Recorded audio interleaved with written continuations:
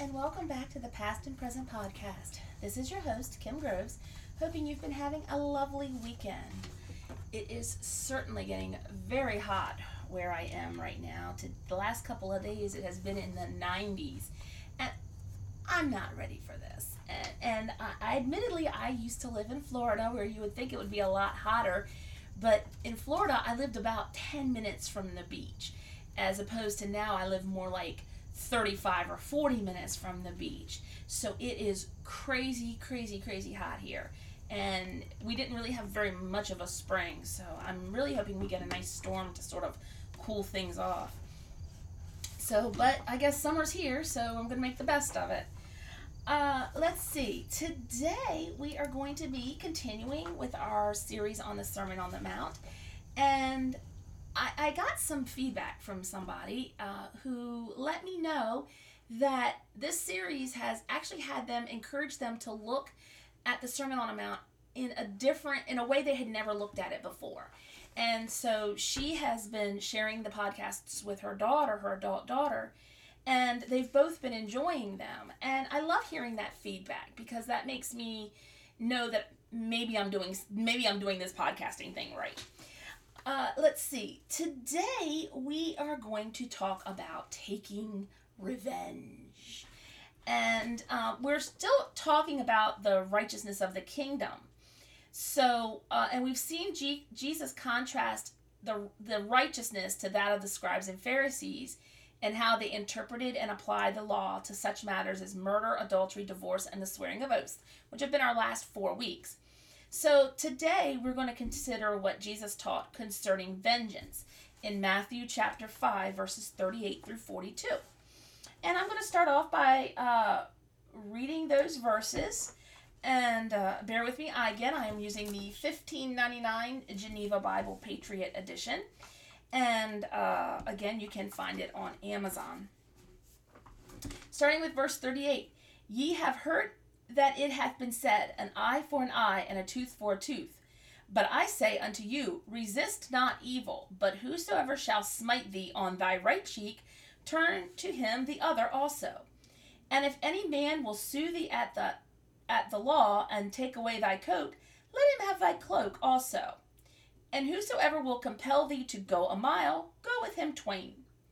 Give to him that asketh, and from him that would borrow of thee, turn not away. Now, the law of Moses and the traditional interpretation and application. So again, we're going to come at this the same way we've come at our last 4 topics. So remember, we have that beginning statement, ye have heard it hath been said. You have heard it said. It has been said, or it has been taught. And the statement, an eye for an eye and a tooth for a tooth, is found in Exodus in chapter 21, verses 24 and 25, and paralleled in Deuteronomy 19:21. And the thing about the first 5 books, let me narrow that down. In Exodus, Leviticus, Deuteronomy, and Numbers, is that those 4 books of history, or those 4 books of the law, repeat the same things over and over. So you're going to read in one and you're going to find it in one of the other ones, at least once or twice. So from the context, it is seen that these statements were actually laws for the civil courts to decide, to apply. And in Deuteronomy 19:15 through 21, and Exodus 21:22 through 23, they were given to guide the priests in meriting out proper punishment. So think of it in terms of this. When someone goes to court and is charged with a crime, a judge has what they call sentencing guidelines. And this is a minimum and maximum and an average sentence for whatever the crime would be. And if it's multiple crimes, there's latitude for the judge to run sentences concurrent or consecutively. Concurrent means they would serve all that time at one time, so each crime would be served at the same time. Consecutively would be they would serve the time for one crime, then they would serve time for the next crime, and then they would serve time for the third crime, and so forth and so on. So So these are basically, I guess if you want to call them that, they're sentencing guidelines. And it appears that the scribes and Pharisees had interpreted these statements so as to justify personal retribution. Okay, so in other words, vigilante justice or street justice or whatever you want to call it. So they took basically civil court sentencing guidelines and said these applied to personal affronts. So if someone did you dirty, then you had the right to exact punishment from them, when that really was not at all what the deal was. These eye for an eye, tooth for a tooth were for the courts to decide to mete out the punishment, not the average person. So, and it applied them by frequently taking matters of revenge into their own hands, just as many people do today. And I've seen the movie The Untouchables with the late Sean Connery, and he says if they send one of yours to the hospital, you send one of theirs to the morgue. So it's that kind of thing. And my husband does a better Sean Connery than I do, considering I'm the one who's the Scottish descendant. But it's that kind of thing. It's personal retribution, vengeance, revenge, and I call it, like I said, vigilante, street justice type thing. However, as we would know as mature Christians, the law of Moses repeatedly forbids personal vengeance. Vengeance is not ours to take. We are not supposed to go out there and avenge ourselves. In Leviticus 19:18, Proverbs 20:22, and 24:29, the matter of vengeance was to be left up to God and his duly appointed agents, i.e. civil governments, like in Romans. Therefore, there is really no difference between what the law taught and what we find in the New Testament. There is no place for personal vengeance in the lives of those who are the children of God. Now, let's take a little bit more closely, because let's be real. We all want, at times, we're so hurt, we want to take vengeance on those that have hurt us. And I'm not immune from that. My friends aren't immune from that. And I would consider all of us to be very good Christians. But sometimes you hurt so badly, or you have been hurt by someone so badly, or they have committed such a personal foul against you that you want vengeance, you want revenge, you want to take some kind of action against them. So, as always, the righteousness of the kingdom is taught by Jesus. And he proclaimed two principles. The first is, do not resist an evil person, and react to the evil being done by doing good. So, my friend Dave always says it best. So don't let your good be spoken evil of. But also, we should not try to push back against somebody who's evil. So not only should you not take that vengeance into your own hands, you don't even oppose or resist the evil person when the evil is being done. And just, in other words, let them do them. Let them, in the words of a friend of mine, let them show their backside. Let them show what they really are. And allow them to commit this evil against you. And you're surprised, and they're going, well, Kim, wait, I can't allow someone to do evil against me. That would be wrong. God wouldn't want that. Well, yes, God does not want that. But at the same time, you are not in the position to take that vengeance, because we are overrun by our human emotions, and they are wild, wicked, wonderful things, our human emotions. And when we act out of our human emotions, we are going to do just as much wrong as the person who wronged us. So Jesus says to react to the evil being done by doing something good. So he says, the principle is illustrated by Jesus with several examples. Reacting to physical abuse, turn the other cheek. So this may refer to offering the other cheek as an expression of love. Now, I'm certainly not going to sit here and say, hey, if someone's beating up on you, don't defend yourself. You should defend yourself, but at the same time, understand they're committing an evil. And if you show them that, hey, you're going to commit this evil against me, I'm going to not allow it, but I'm not going to come after you for it. So reacting to a civil suit, he says you should give more than what the person is suing for. So, and I mean, that's really hard. And the thing is, we don't want to pay anything more than what we're supposed to pay. And I feel that, and when you are dealing with a situation like that, you need to totally understand that God's going to bless you in the way proportional to the way you react. If you react in vengeance, you're not going to receive that blessing. If you react in love and deference to Christ, you're going to receive a multitude. Excuse me. It has been a very long day for me. Now, in reacting to government oppression, offer to do more than what is being demanded of you. So I think that's part and parcel to me of civic responsibility.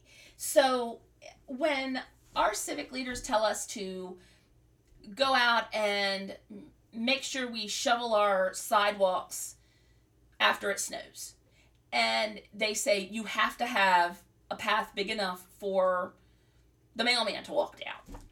Well, I'm not just going to shovel one snow shovel's width of snow. What do? I do more. I not only shovel my entire driveway and my sidewalk, but I will shovel my neighbors as well. And they would do the same for me.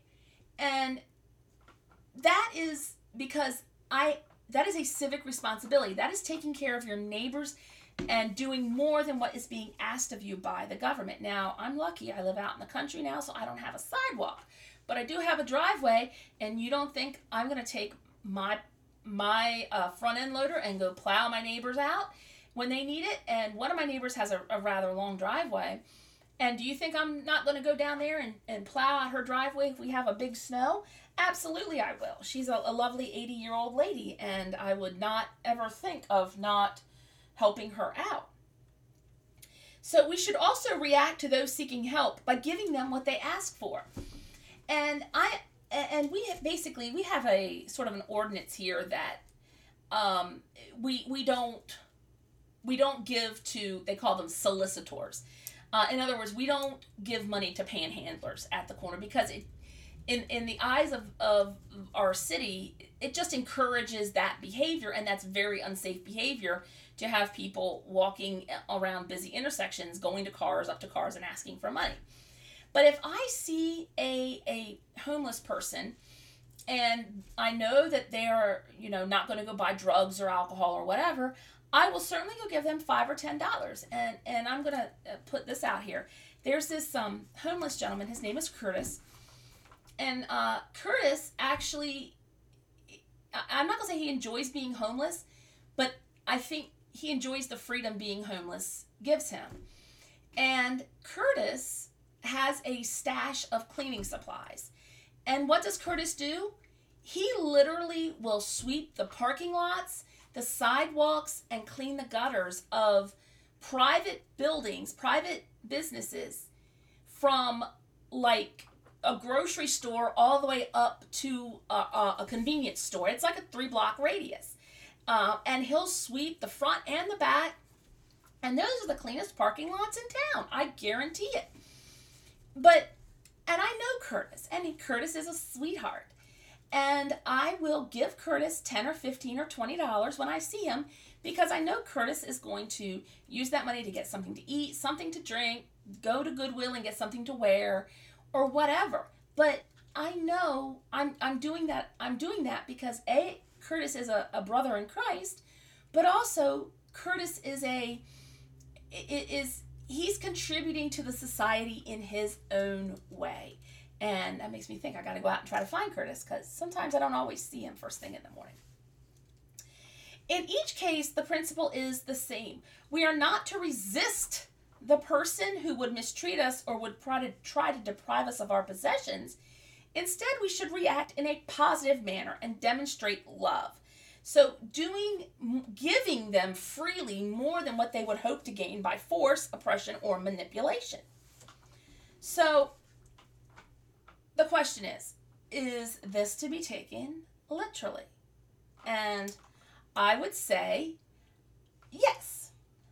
We have several Old and New Testament examples. Joseph forgave his brothers. David spared the life of Saul. Elisha fed the army of the Arameans. And in the New Testament, we have Jesus, who is the prime example, Stephen when he was being stoned, and the Hebrew Christians who joyfully accepted the plundering of their goods. So, if not, how do we apply the words of Jesus if we're not to take it literally? So what does Jesus mean? Are we to apply it unconditionally? I.e., must we decide who is worthy to receive this kind of treatment? So Jesus, and I maybe need to backpedal a little bit. Jesus does not give us any indication that we are to use discretion. Paul does give us some qualifying instructions in 2 Thessalonians, but it applies to those who are Christians. And we have a responsibility to judge those in the church, leaving those outside to God. So I think God actually gives us discretion and will tell us that you should help this person because. And, if I know that if I give money to somebody and they're just going to go off and get drunk or do drugs and have the potential to harm someone else, then I'm not helping out Christ, or I'm not helping out that person by doing that, enabling that behavior. So the attitude of the Christians in the 2nd century was put up by Hermas in 135 AD. He said, "Do good and give liberally to all who are in need from the wages God gives you. Do not hesitate about whom you should not give. Give to all, for God wishes gifts to be made out to all out of his bounties." And Irenaeus said, and he said to love not only our neighbors, but also our enemies, and to be givers and sharers not only with the good, but also to be liberal givers toward those who take away our possessions.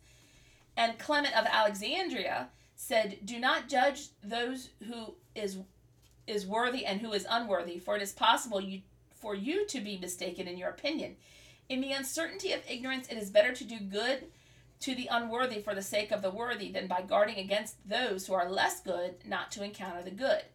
For by sparing and trying to test those who are well deserving or not, it is possible for you to neglect some who are loved by God, the penalty for which is the eternal punishment of fire. But by helping all those in need in turn, you must assuredly find some who are able to save you before God." So these statements were written at a time when Christians were consistently mistreated, abused, and manipulated. So, to summarize, we should not resist evil, and we should respond to evil by doing good in turn. We should teach, the teachings of Jesus in this passage are challenging because we are human, and opposed to what we might call our human nature. But we are called upon to be partakers of the divine nature. In other words, to be more like God than men. So, we should always inspire to do good. Well, I think that about sums us up for the day. And for our Thursday talk, we will be discussing the Queen of Sheba. Again, today's talk was the Sermon on the Mount on taking revenge from Matthew chapter 5, verses 38 through 42. And this is Kim Groves, and as always, I enjoy hearing from you. You can email me at kimg.pastandpresentpodcast@gmail.com, on Twitter at podcast_past, and on Facebook at Rebirth Network and Rebirth Encouraged, both with a purple heart between the words. And I encourage you to join us on Thursday when we will be discussing, like I said, the Queen of Sheba. Again, this is Kim Groves with the Past and Present Podcast, and I encourage you to stay blessed and unstressed and unbothered by the rest. Have a great day.